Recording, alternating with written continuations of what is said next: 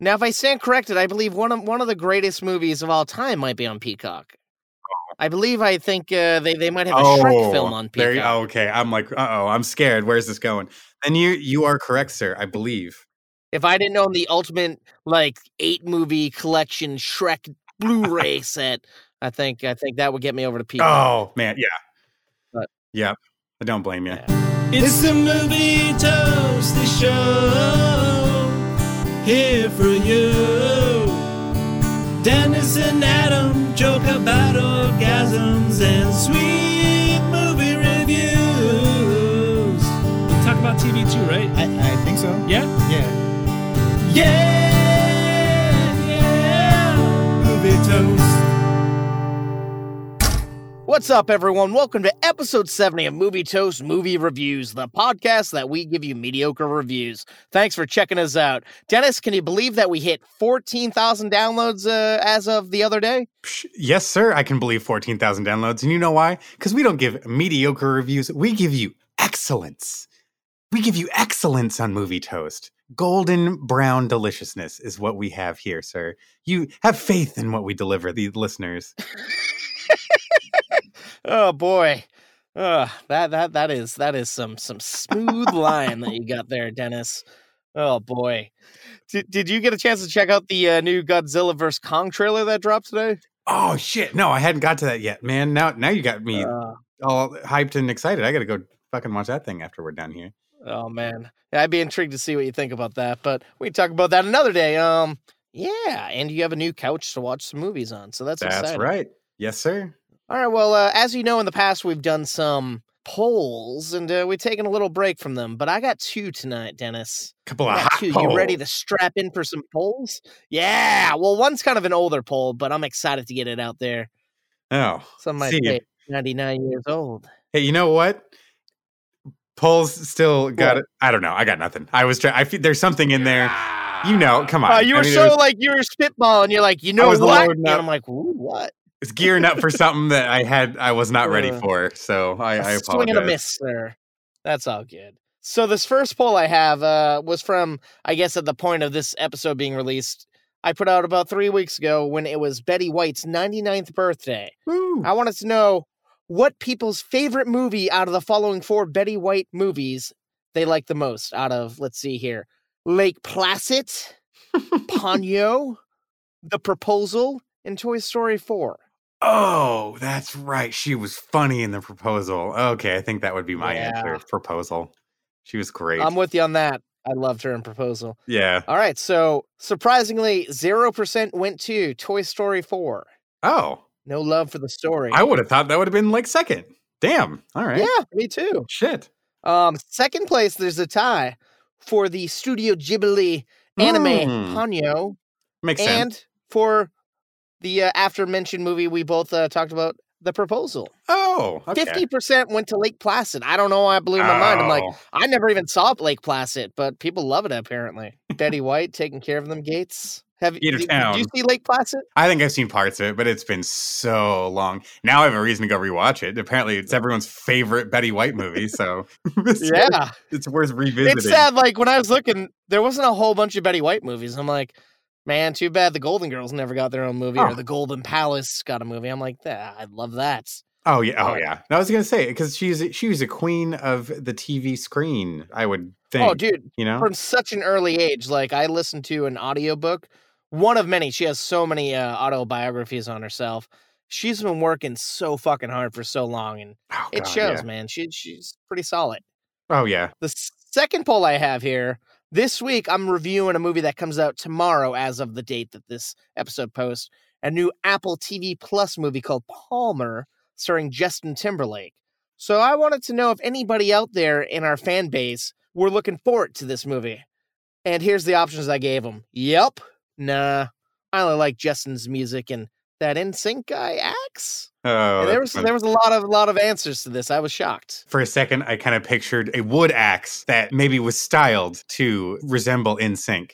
It just vaguely resembles Justin Timberlake in his NSYNC days on a forest axe. But I know that's not what you were speaking of. No, but I do like that. Right? Yeah. So, Apparently, Thank you. everyone out there knew that Justin Timberlake acts. He Sure. got 0%.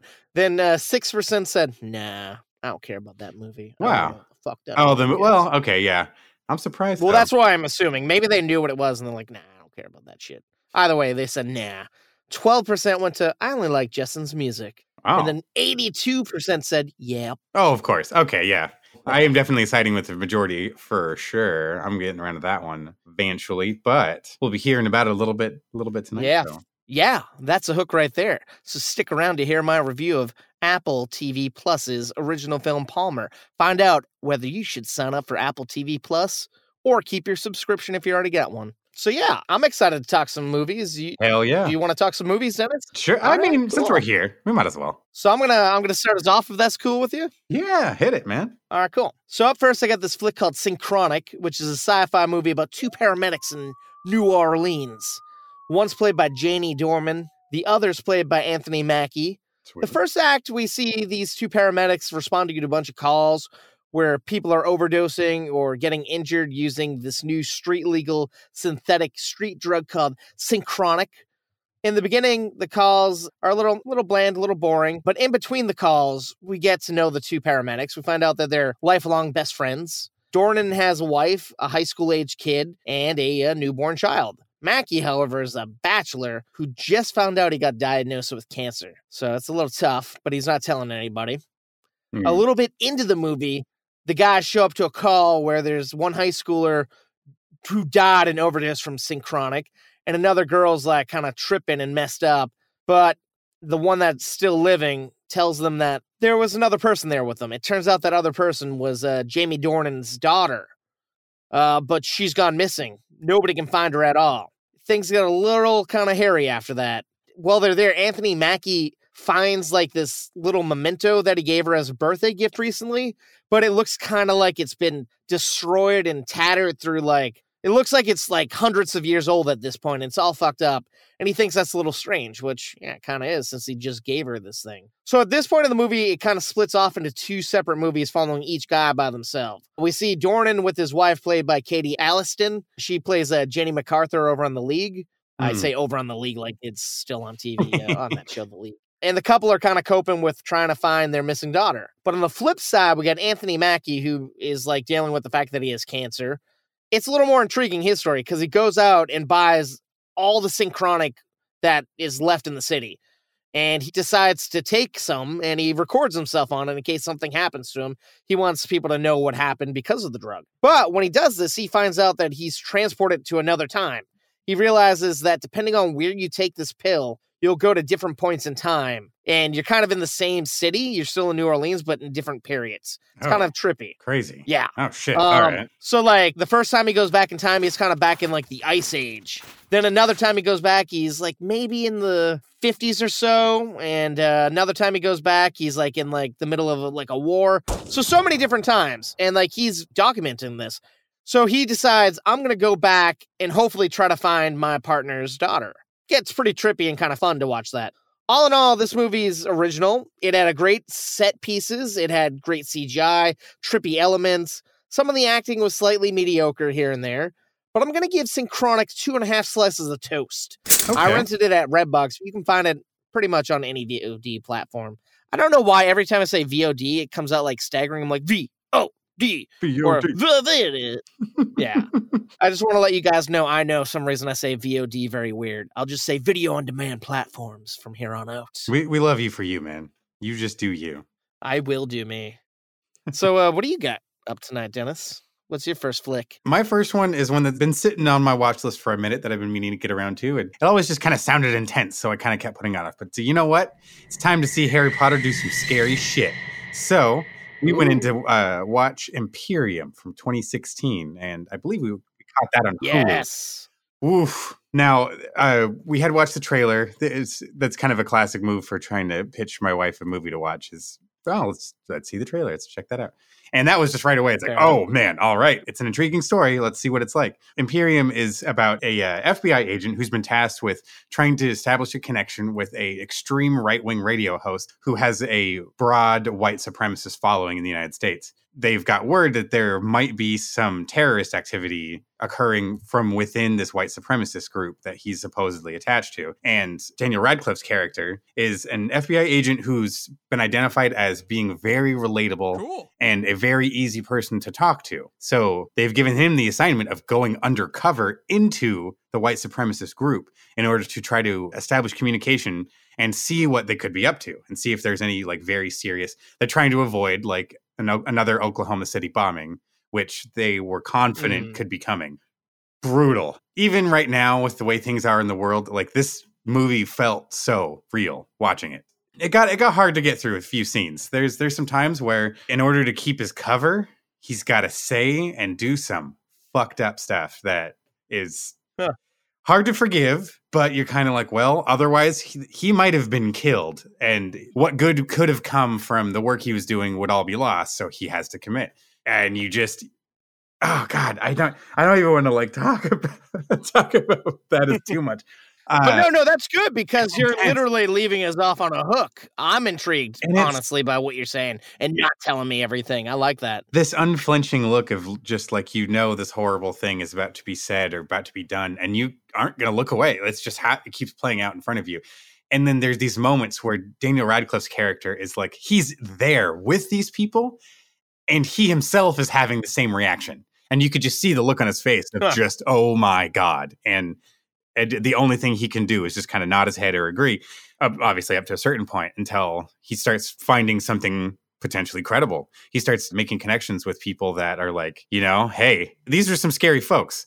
It's one thing just to have ideas and to say some terrible things, but there is a little crew that lets it be known. We like to take action. We like people to know, quote unquote, what they are fighting for. And that is what just gets horrific.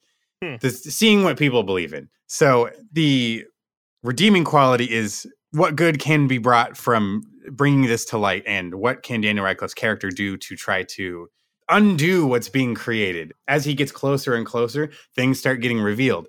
He starts getting close to this radio DJ that, although he's saying these horrible messages, you start to find out maybe he's not who he seems to be. And maybe the information being spread isn't necessarily 100% correct information. Maybe we're making some things up to try to stir a pot and get listeners and things like that.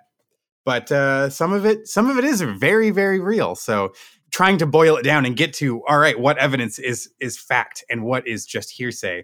It's an interesting trek. It's an interesting journey. Toni Collette plays like his handler, the agent in charge of him and who he touches base with. And she does a killer job. And she is clearly this like weathered agent that she's seen the shit. She knows it's out there. There's the reason why he's been tasked to this is because she just has this gut feeling of this is real. All this is going to happen. And if she were younger and she were at the peak of her career, she probably would have been tackling this herself. But she understands how involved and how intense this world becomes as an undercover agent, and chose him for this very specific reason. And I like the dynamic that they have between Radcliffe and Collette, because they bond over this, oh my God, we have to keep staring back into the face of the devil and just pretending like we're acknowledged, we're going with it, just so we know we can do some good. So intense movie, not to be taken lightly. I gave this a view on Hulu, I believe, and I'm going to give it also 2.5 slices. It was nice. It was still a very solid film. The acting was very intense, but dear God, it was kind of hard to get through some of it for the best reasons, in that they delivered what was happening. I felt sick to my stomach, but they evoked that. They struck a feeling. So while I recommend its viewing, I don't recommend it for everyone. And that's really the only reason why I kind of knock a few notches off of it. Some of the background cast, the other characters, I don't think are quite as strong actors. It very much felt like we put a lot of our focus on our main people. Daniel Radcliffe, Toni Collette, Nestor Carbonell is in it. He's a face you might recognize. I believe he was the mayor of Gotham City, the first Christopher Nolan Batman. If I'm getting that correctly. There's a few faces that you'd recognize that kind of just sit back in the movie. That you see a couple of the people playing white supremacists. I feel like maybe we just got people who are willing to say this dialogue rather than the absolute best cast. But don't let that knock any points down from Daniel Radcliffe's performance. He killed it. Stellar. He's not just Harry Potter. But I think we all know that already. But yeah, Imperium. Yeah. That's that one, man. Thank you. I've been so excited about that movie, and it's been on like Amazon and Hulu for a while, but I've never gotten to it, so I'm happy to hear that it's good. Hopefully I'll be able to check that out sometime and enjoy it like you enjoyed it, man. Oh, That'd yeah. be fun. I just recommend, it's one of those, you need a palate cleanser afterwards. Watch an episode of something silly, or, your brain kind of needs to shake off some of the darkness after. But I will leave that for my next review. We'll even things back out. But what do you got next for us, Adam? I got another movie that's kind of like powerful and like about some heavy stuff, but it's not heavy like fucking skinheads or whatnot. I got this flick called Our Friend. It's a drama about a husband and wife played by Casey Affleck and Dakota Johnson, and their carefree, fun-loving best friend played by Jason Segel. Okay. The story jumps around to different years in their lives. We see them all become friends, but what the real story here is, it's about Dakota Johnson finding out that she has cancer and how Jason Segel uproots his entire life to help Casey Affleck take care of her and their 2 young daughters. Oh, man. This is apparently based on a true event. I guess it was like an article in like a magazine that the husband wrote. It's a very deep and emotional movie. The acting is so fucking powerful. Everyone in this main cast of actors had me shedding some tears throughout the whole movie. It really reminded me how great a serious actor Jason Segel can be. Because, like, we all know him as, like, from How I Met Your Mother and Forgetting Sarah Marshall, but he's really a strong actor in this. I gotta say, this movie is delightful. My only flaw is the unlinear editing structure they have. It's a little odd and off-putting at moments, but over time you kind of get used to it. So I'm gonna give Our Friend 3.5 slices of toast. I saw it at a movie theater, but it's available to rent for premium on most video-on-demand platforms for $20. Okay, interesting. Oh, now this sounds like something up my alley, sir. I'm very intrigued by this, especially with that cast. Oh my god! Yeah, the cast is like, and Casey Affleck is also. I'm like, I forgot how great he is. He was in that Manchester by the Sea movie, which he was great in. Like, he's so good. And Dakota Johnson, I've never really seen her play like a mother figure or something like that, and I liked her. And these 2 young girls that play their daughters, they're also great. Yeah, I can't say enough good things about this movie. Is it worth $20 to rent? I don't know. I saw the movie for $10 at a matinee showing. But I will say it's definitely worth checking out if it's ever available to you. And you're in the mood for a little bit of crying and a little bit of laughter. Okay. Yeah. Nice, man. No, you sold me on yet another. That sounds like some good stuff, dude. Yeah. So you said you kind of had a little palate cleanser yourself for your next movie? We'll lighten it back up just a hair, just a touch. This is honestly one of my favorite films from my childhood. I believe I might have mentioned it in a Toasty Talk previously. This is the 1992 comedy Wayne's World, based on the SNL skit made famous by the same characters, same name, created by Mike Myers, also starring him and Dana Carvey, as well as Rob Lowe and Tia Carrere. Woo! Directed by Penelope Spheris. If the name sounds familiar, it's for a reason. She's been around a minute, but she actually got to direct that film, the 90s Beverly Hillbillies movie, The Little Rascals. You've probably, if you grew up in the 90s, you've probably seen one of her films. Oh, yeah. Wayne's World, for those uninitiated, tells the story of Wayne Campbell, the guy who he stars in a cable access show with his best friend Garth Algar in Aurora, Illinois, which is a suburb of Chicago. Excellent. And it takes place in the late 80s, early 90s, obviously, that era of rockers, heavy metal, this underground rock clubs, shit like that. He's kind of low rent, though. He lives at home with his parents, which he admits is both bogus and sad. But in reality, he's just doing what he needs to do to get a show made. At least that's how I see it. The guy produces the show in the basement of the house. So it's like he's making his own sacrifices for his art. That's what I see. He and his buddies go to this club. They see this beautiful girl played by Tia Carrere, who's the lead singer of her kick-ass band, Crucial Taunt, and immediately falls head over heels over. Tries picking up on her. There's another dude in town he sees Wayne's World, the TV show, as a means of selling ad space to this guy who's looking for a place to generate ads for his new arcade in Chicago or the greater Illinois area, whatever whatever they classify it as in the stupid commercial you see within the movie. And of course, our characters' paths cross over when the evil TV producer guy is also trying to seduce Cassandra, as well as Wayne trying to get her attention. They're at odds. Of course, we're all trying to attract the attention of the pretty girl. The program goes at risk. The show, Wayne's World, is threatened with legal action and the threat of it getting shut down. The relationship between Wayne and Garth is strained through creative differences. Things just start falling apart all around Wayne until he takes action and takes his life back. But you gotta check this one out. If you honestly have not seen Wayne's World by now, but you grew up in the 90s, or you're a fan of like the SNL sketch features that were just getting banged out around this period of time, really got to check this one out. Still one of my all-time favorite comedies, period. It is very interesting. It's edited very well to me. It moves at a really solid pace. It's shot interesting.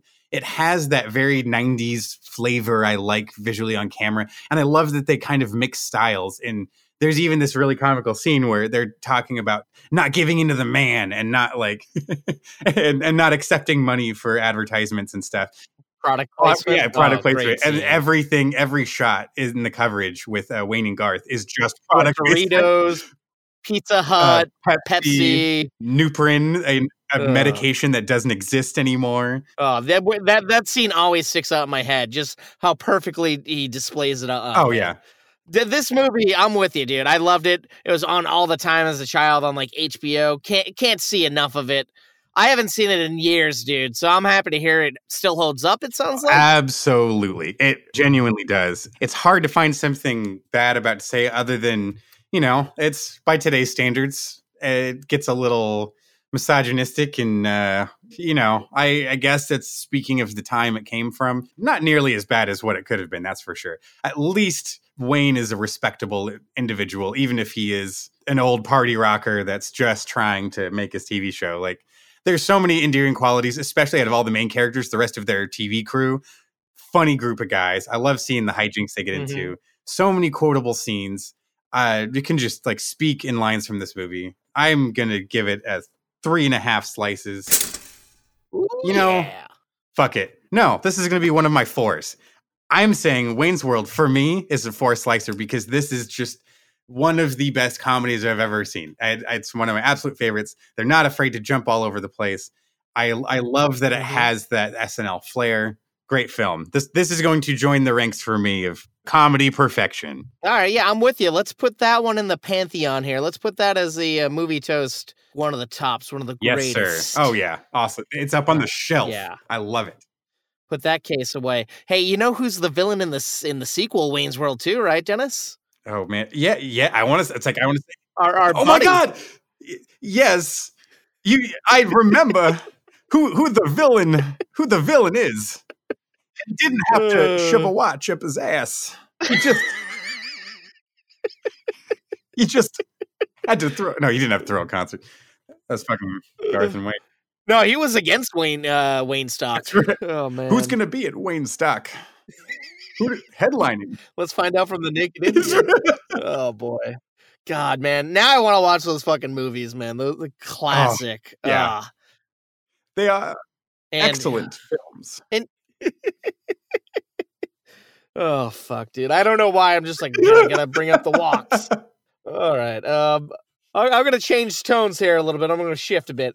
I watched a modern day B movie shot in the vein of like an 80s/90s kid movie. However, this movie is not suitable for kids. This movie I speak of is called PG, Psycho Gorman. It's about a brother and sister who can't be much older than like 10 or 11. They accidentally dig up a powerful amulet that awakens a deadly monster from another planet. This monster wants nothing more than to kill the siblings and destroy everyone and everything on Earth. The only snag is the amulet that the little girl possesses has power over the monster. It controls the monster. So this little girl is a bratty, sadistic son of a bitch. She controls the monster that she decides to name Psycho Gorman, or PG for short. He doesn't even like the name, but she's like, nope, that's your name. Gotta stick with it. She has him use his powers on like a bunch of people. He turns a boy that she has a crush on into a gigantic animatronic brain that then follows them around. It's kind of cute. He kills people throughout the whole movie, and boy, oh boy, is this movie fucking gory for gore's sake. Yeah, like, when you're calling this movie Psycho Gorman, you're getting gore. I hope so. Jeez. Yeah, it's super cheesy and way bonkers on purpose, which is no easy feat. This filmmaker certainly nailed it.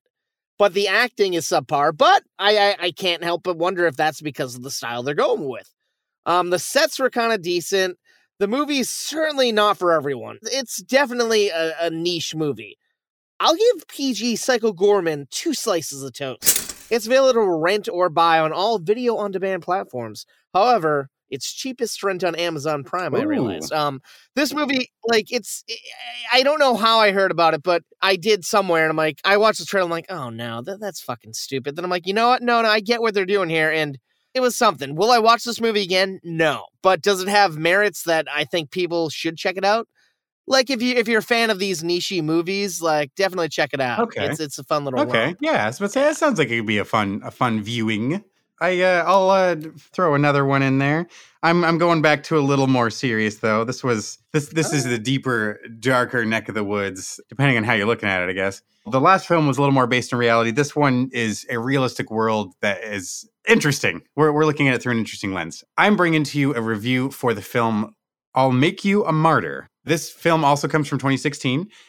This is starring Marilyn Manson, Mark Boone Jr., Sam Quartin, Nico Nicotera, Michael Potts, William Lee Scott. There's a bunch of recognizable faces and names throughout the film. But that first group alone is a pretty solid cast there. Actually, several of them were all cast members on Sons of Anarchy together. That's really what the thing my wife and I kept pointing out. It's like, oh shit, there's this character. Oh, there's this character. So Rat Boy, if you recall that character, he is our main guy in Let Me Make You a Martyr. So this film tells the story of 2 adopted children living in this small town south. I don't even recall if it's terribly specific as to where they are, but it's clear it's kind of out in the sticks. One of the adopted children, who clearly has been out of town for a minute, has just suddenly come back, and we were kind of upset with him, apparently, or at least whatever the standing structure of things was. He's picked up immediately by a couple other guys who know him from the past, but it seems there's some nefarious connection to some dark world. It's not really clear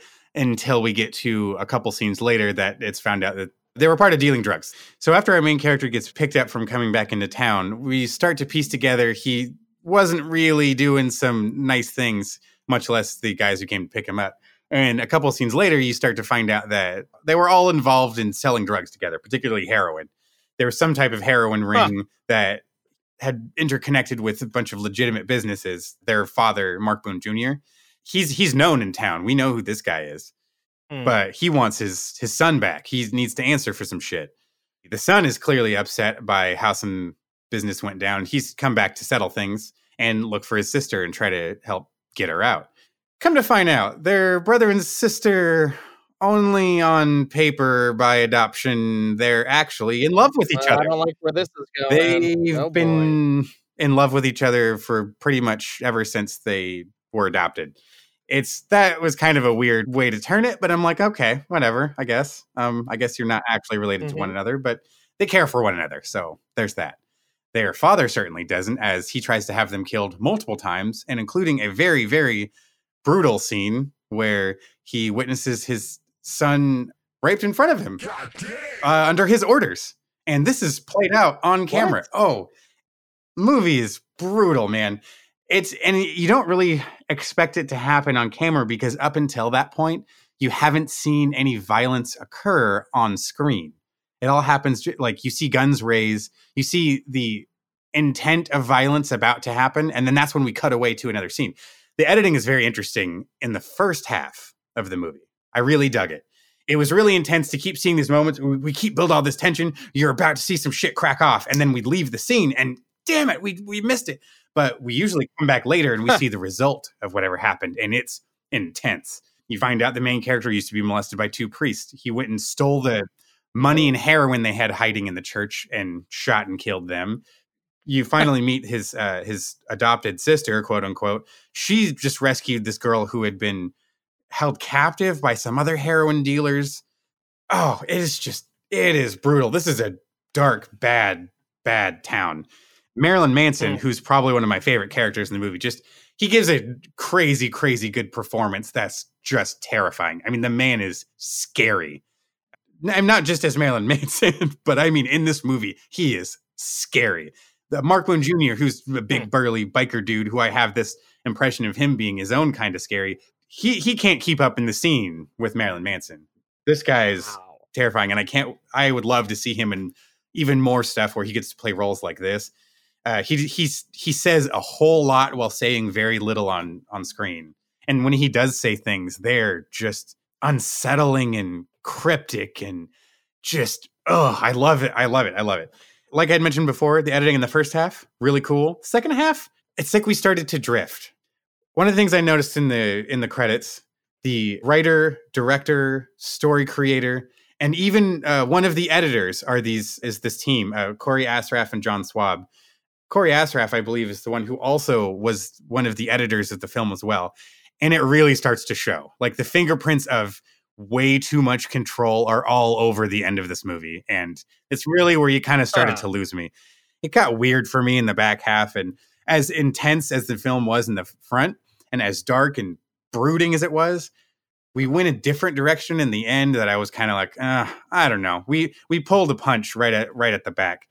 So that's why for me, I'll Make You a Martyr is only going to be 2.5 slices, which I still think is worth a viewing if you're ready for some gnarly stuff like this, a good crime drama that I'm going to tell you right now, we aren't going to walk away with They Lived Happily Ever After. I will tell you that much, but it is an interesting trip. It is also kind of a non-linear story that you're watching too. So kind of putting those puzzle pieces together of what goes where, that was honestly a lot of the fun of watching the movie. Nice. So it is worth that. But like you had said in the previous film, would I watch this again? Probably not. Not unless I'm trying to introduce a whole other group of people to watch it and they all want to watch it. You know, that would be the only situation I would probably be cool with it. But now, where'd you check this one out? I'm actually kind of. This one is actually on Peacock, which I have been very surprised by the interesting selection that they have over on that. So I would encourage giving that a solid peruse if you only got it to stream your Office and get your Office fix. Check out that movie tab. In fact, I'm going to have a few other films that are going to go further back. Some from the 60s and 70s I've been wanting to check out that are over there. And I don't want to hint at too much, but there's a couple that have I'm very intrigued by. One being a crazy post-World War II Nazi hunter story. So we'll see if I can get that one in for next week. But no, that's cool, man. I'm intrigued. So it's called I'm going to Make You a Martyr. I'll Make You a Martyr. Martyr. What it's called? Yeah, just to make your search a little easier. I don't want to accidentally throw you somewhere else. But it's an interesting cast. I really liked the performances we were getting up until we get some kind of this flowery indie movie wave that happens in the back half of the film. Yeah. But I'm good with it till we get there. So fair enough. 2.5 isn't too shabby. No, it's worth a watch. I'll roll with that. So as I said in the header of the show, we had a screener from our friends over at Apple TV Plus for the new Justin Timberlake movie, Palmer. After being released from prison, a man named Eddie Palmer goes to live with his grandmother, Vivian, played by the always delightful June Squibb. Vivian's a good, God-fearing, down-to-earth woman who lets a junkie single mother, played by Juno Temple, raise her young feminine son Sam. The two live in a trailer on her property. And the only reason she's letting them stay there is because she cares about the kid Sam. Even kinder, when the junkie goes off on a bender, which happens pretty frequently, it sounds like, Vivian watches Sam and treats him like one of her own. One morning while Sam's staying with them, Vivian passes away in her sleep, which completely devastates Palmer, as you can imagine, as his grandmother. We find out that she kind of raised him. She was his mother figure. And so Palmer ends up trying to do right by Vivian, and he becomes a father figure to Sam. At first, Palmer's a little rude and kind of crude to Sam because the young boy wears girls' clothing, plays with dolls, and overall acts kind of like a little girl. But over time, Palmer realizes that Sam is happy and living the best life he can, so it feels like, hey, if this kid's comfortable acting this way, I'm going to embrace it. And if anybody gives this kid shit, he's going to definitely stick to his guns and stand Right. up for him. And there's a pretty brutal scene where he beats the shit out of one of his lifelong friends because of something he does to Oh, this God. little boy. This is like a really heartwarming movie, and Justin Timberlake gives what I like to call an award-winning performance. But even more impressive is the little boy that plays Sam. Kid's phenomenal. I don't know if he's acted before, but I could see good things coming later on down the line for this kid. The message of the film is pretty powerful. The movie is a hair long, but, that's okay. Sometimes a long movie's not the worst. So, yeah, that's pretty much the only flaw I got with this flick. I'm going to give Palmer on Apple TV Plus 3 slices Nice. of toast. And you can check it out starting Friday, January 29th, exclusively on Apple TV Plus. Sweet. Yeah, we got a lot of bread. We fucking had a whole loaf of bread. But, I mean, you want to talk about something else that might be a burnt piece of toast or possibly a decent piece of toast, Dennis? Something in the TV I world? don't know, man, because it's like, I don't know what shade of toast. I don't know the doneness of this toast yet. It's like, I need to see more of the toast, but I don't know if I want to eat more of the toast, Oh, I get as that. cryptic as this is, Yeah. if you follow our brand new TikTok channel, you'll see that we aren't sure how we feel about WandaVision. Ooh. At least that's me. I don't know. That's me, Yes. sir. What about you? Well, let's just set it off here, guys and gals. If you haven't seen WandaVision, or if you don't want any spoilers, you might want to stop listening. Thanks for fucking listening. But if you don't mind, let's get into it. All right, so I'm gonna be honest. I've watched all 3 episodes that are out there right now, but we're only gonna talk about the Yes, first true. 2. I dropped the ball. I've only got the first 2 under my belt. I haven't quite got to that third one, but we are gonna do it. That's for It's sure. all good. I'm intrigued, but I'm also a little hesitant. I think, as you are. I like the fact that it's jumping from like it's a 50s show to a 60s show, and I like the fact that we're seeing these 2 characters that have essentially, to me, been background characters, Mhm. not very important, and we're seeing them in a whole new life, which is kind of cool. I'm loving the fact that Paul Bettany as Vision is Oh, fucking yes. hilarious, in my He is opinion, funny. in this, and I like the fact. Elizabeth Olsen, she's giving it a go. I like the fact I realized back in Age of Ultron, which is one of my least favorite of the MCU, she had this fucking accent because they're from a made-up country that I'm like, I don't want to see any more of her. But now she's lost that accent. Now she has this wholesome, all-girl American accent. And it's like, all right, cool. But I don't know. There's a lot of mystery built up. And It's I don't like- know, Dennis.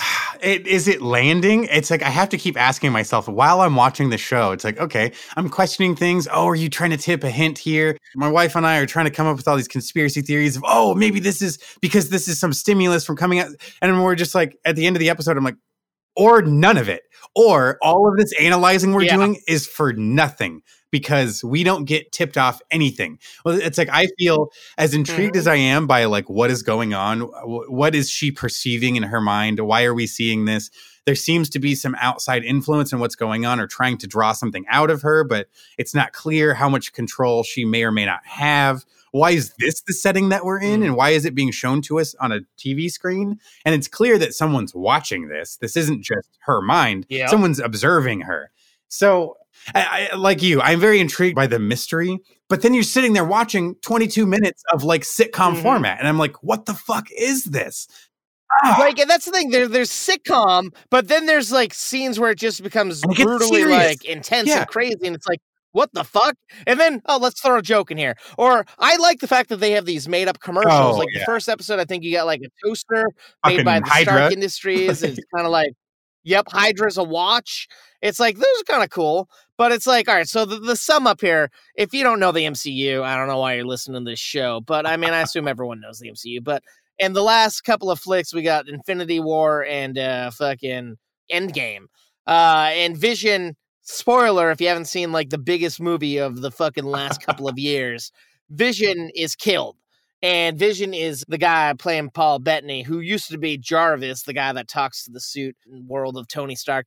Him and fucking Scarlet Witch, Wanda, her name is, were kind of in the middle of that. They had a relationship. And so she kind of lost her mind, it seems like. And in this, we see that it's like a sitcom, and her and Vision are in this like all wholesome American town, and they're Yeah. hiding the fact that he's a robot, she's a witch, and there seems to be there seems to be some nefarious things happening here. And we meet Catherine Hahn, who's a neighbor. Wonderful. Seems like she wants a little bit of I info. love Catherine Yeah. Hahn, and pretty much anything she's in, she's stellar in this too. Yeah, I'm with you on that. But the big thing here, like Dennis says, we don't know what's going on. Like, we see someone's watching a TV of this. They're actually, the intriguing thing, I listened to the director, because one guy directed all the episodes. Apparently, the first episode, they shot in front of a studio audience. So that's actual weird. real laughter. Okay, that's... Yeah. And it's weird.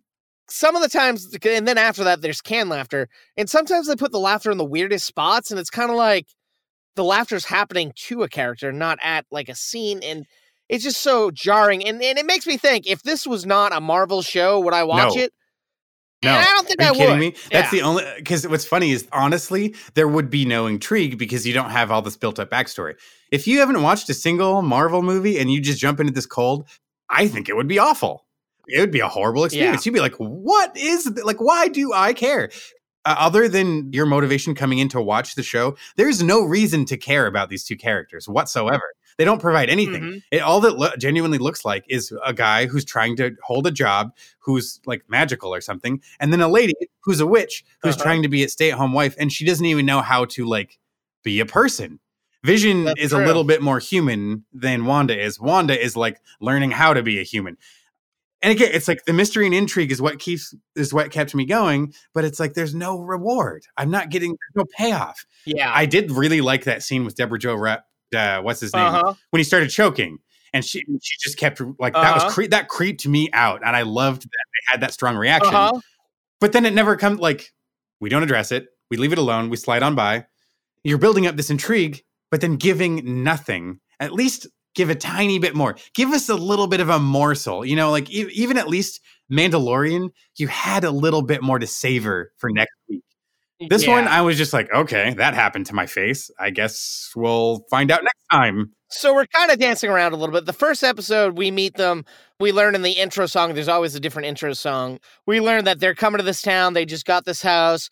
There's a date marked on the calendar that neither Scarlet Witch, let's call her Wanda, or Vision know what the date means. And there's a heart. So they're like, I don't know. So Vision goes to work. We find out that it's really a heart because his boss, Mr. Hart, and his wife are going to be going over for a dinner at their house. But Wanda thinks that maybe it's an anniversary. So it's kind of wacky mix-up of she's having a sexy night ready for him, but then the fucking boss and his wife show up when Vision gets home. Episode 2, it's more of them trying to fit in with the town. Vision wants to join a neighborhood watch. At the same time, him and her are going to be in this big fundraiser talent show for the kids, which we never see kids. They say it like 10 times too. And when it's for the kids. For the kids. Mm-hmm. And the crazy thing that at the end of that episode, something happens and there's a reaction, and she's like, "Nope," and she like kind of snaps her finger or something, and then we reverse, we rewind, and then a happier ending comes in. We see a pregnant stomach. Oh yeah. Again, in this world, what does that mean? Obviously, that couldn't have occurred instantaneously. And she appears to have some influence over the world around her, but there clearly are a lot of things she doesn't. That the neighbors coming over and asking questions and like specific things. It is clear they're leading to trying to get her to say something, but she doesn't even know what that is. Like, and we don't even know if they're good, if they're bad. It does build up a little more. I mean, I'm definitely strapping in for the third. Like, I know I'm watching the third one for sure. Okay, then I will hold off. But I will say when the way they end the episode 3, it's like, oh fuck. Maybe the last like 10 minutes, it's like, oh shit. Now they're digging deep. There's reference to a certain character from the MCU. Someone makes a comment that shouldn't have been made. We see that the neighbors are secretly like they kind of know what's going on, and Vision doesn't know, and they almost tip him off.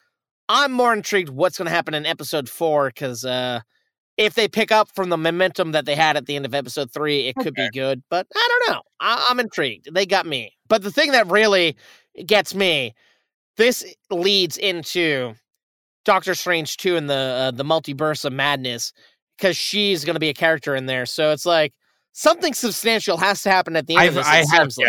And that's No, what I oh want to yeah, know what I happens. dude, I totally have. I mean, I know it's early on, and you have seen an episode more than I have, but just given the state of what Wanda's abilities are, it's a natural connection for her to then have some type of story with Doctor Strange, in that there's dimensions that they could explore that no other, or at least very few other characters have the ability to explore with them.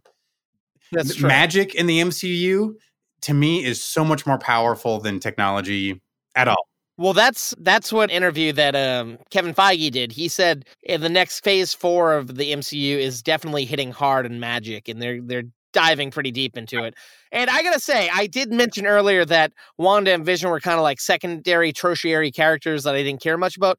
But I will say, one of the best scenes I think in fucking the last flick was when fucking Wanda goes up to fucking Thanos and just destroys him, like, cause he fucking killed the one love that she had in life. The way she did what she did to him, I was like, oh fuck, I need more of this. So it's like we finally got to see her in her full potential, and I think this is a little more of the madness that's going on, and it's just a ticking time bomb. I'm hoping. Well, shit. Then maybe we're reading it all wrong. Maybe it's the other way around. They're trying to help. Like maybe she is in a coma, and they're trying to help her out of it. It could be. What if she's not being held captive, but it's her comrades trying to help her heal or something. Maybe, yeah. There's so many avenues that can go, and we're a long ways away to find out. But hopefully, yeah. I don't know. So overall, I'm liking it. I think a little more than you, but I'm still hesitant. Yeah, it's like I'm in it. Like I'm going. I'm gonna watch it. It didn't hook quite as hard, I don't think. But maybe that'll develop with time. Maybe we'll get there. We'll get there. Yeah. Yeah. So hopefully next week you can check out episode 3, and maybe we can talk about episode 3 and 4. I don't know. We'll see. Should we wrap this bad boy up? I think so. We served up a pretty good stack of toast over here, so let's let these folks savor it. Find some flicks. Ooh, yeah. Maybe you heard something here tonight you want to enjoy. And if you did, you know where to find us. That's Instagram, Facebook, Twitter, TikTok. We got a Discord server, and you can check us out on our Reddit page. All of these places are either movie_toast or movie toast news and reviews, which is basically YouTube. But go check us out there too. Yeah. Well, news and review, that one is also Facebook as well. That's right. And as we mentioned last week, guys, head over to filmfreeway.com/movie toast the festival. That's once again filmfreeway.com/movie toast the festival. Submit some short films to us. We want to see your short films, guys. We need to see your short films. We want to showcase them in quite the festival for all to see. I don't know. I really am pushing to get some more of these entries because we've got some good ones. We want to see even more good ones. Yeah, get some more flavors. That's for sure. Yeah, spice it up. But no, thank you guys for listening. It's always a pleasure to have you guys come and listen. Please like, subscribe, auto download, leave a review over on Apple Podcasts or wherever you get this fine fucking podcast. We really want to hear back from y'all and interact with us on these social media. We want to hear from you guys. You agree, you disagree, you just want to talk shop, you think we should watch something, you guys, I don't know, anything. Reach out to us, guys. We want to have fun. We want to make That's right. Yeah. Make sure you share the show with whoever you think might be interested. Tell your friends, tell your lovers, whoever will even listen to you. Tell them too. Oh, yeah. So, all right, guys, until next week, it's been a pleasure. Of course, you should all stay toasty.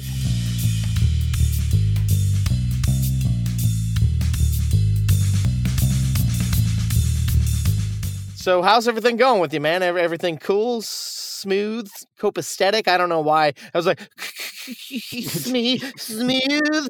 Like I didn't know what the fuck I was thinking of. I didn't. Don't get nervous. That's what happens when I go off page. It's just Movie Toaster Dennis here. Don't worry. There aren't hundreds of people listening to this download later on, weeks, months after we've recorded this. No, there isn't a permanent record of this conversation being left out into the ether. That's true. I can say anything like yabba dabba doo, I'm Scooby Doo, and nobody will ever hear it. Oh, and I think we found either the cold open or a nice little Easter egg for the end. Oh my god! Oh man, well, doing well though. Oh, sorry. I was Good. just trying to answer your question. No, Oh. you were answering my Excuse. question. I'm like, well, fuck you. Excuse. I'm segueing out of here. We're Oh, leaving. boy.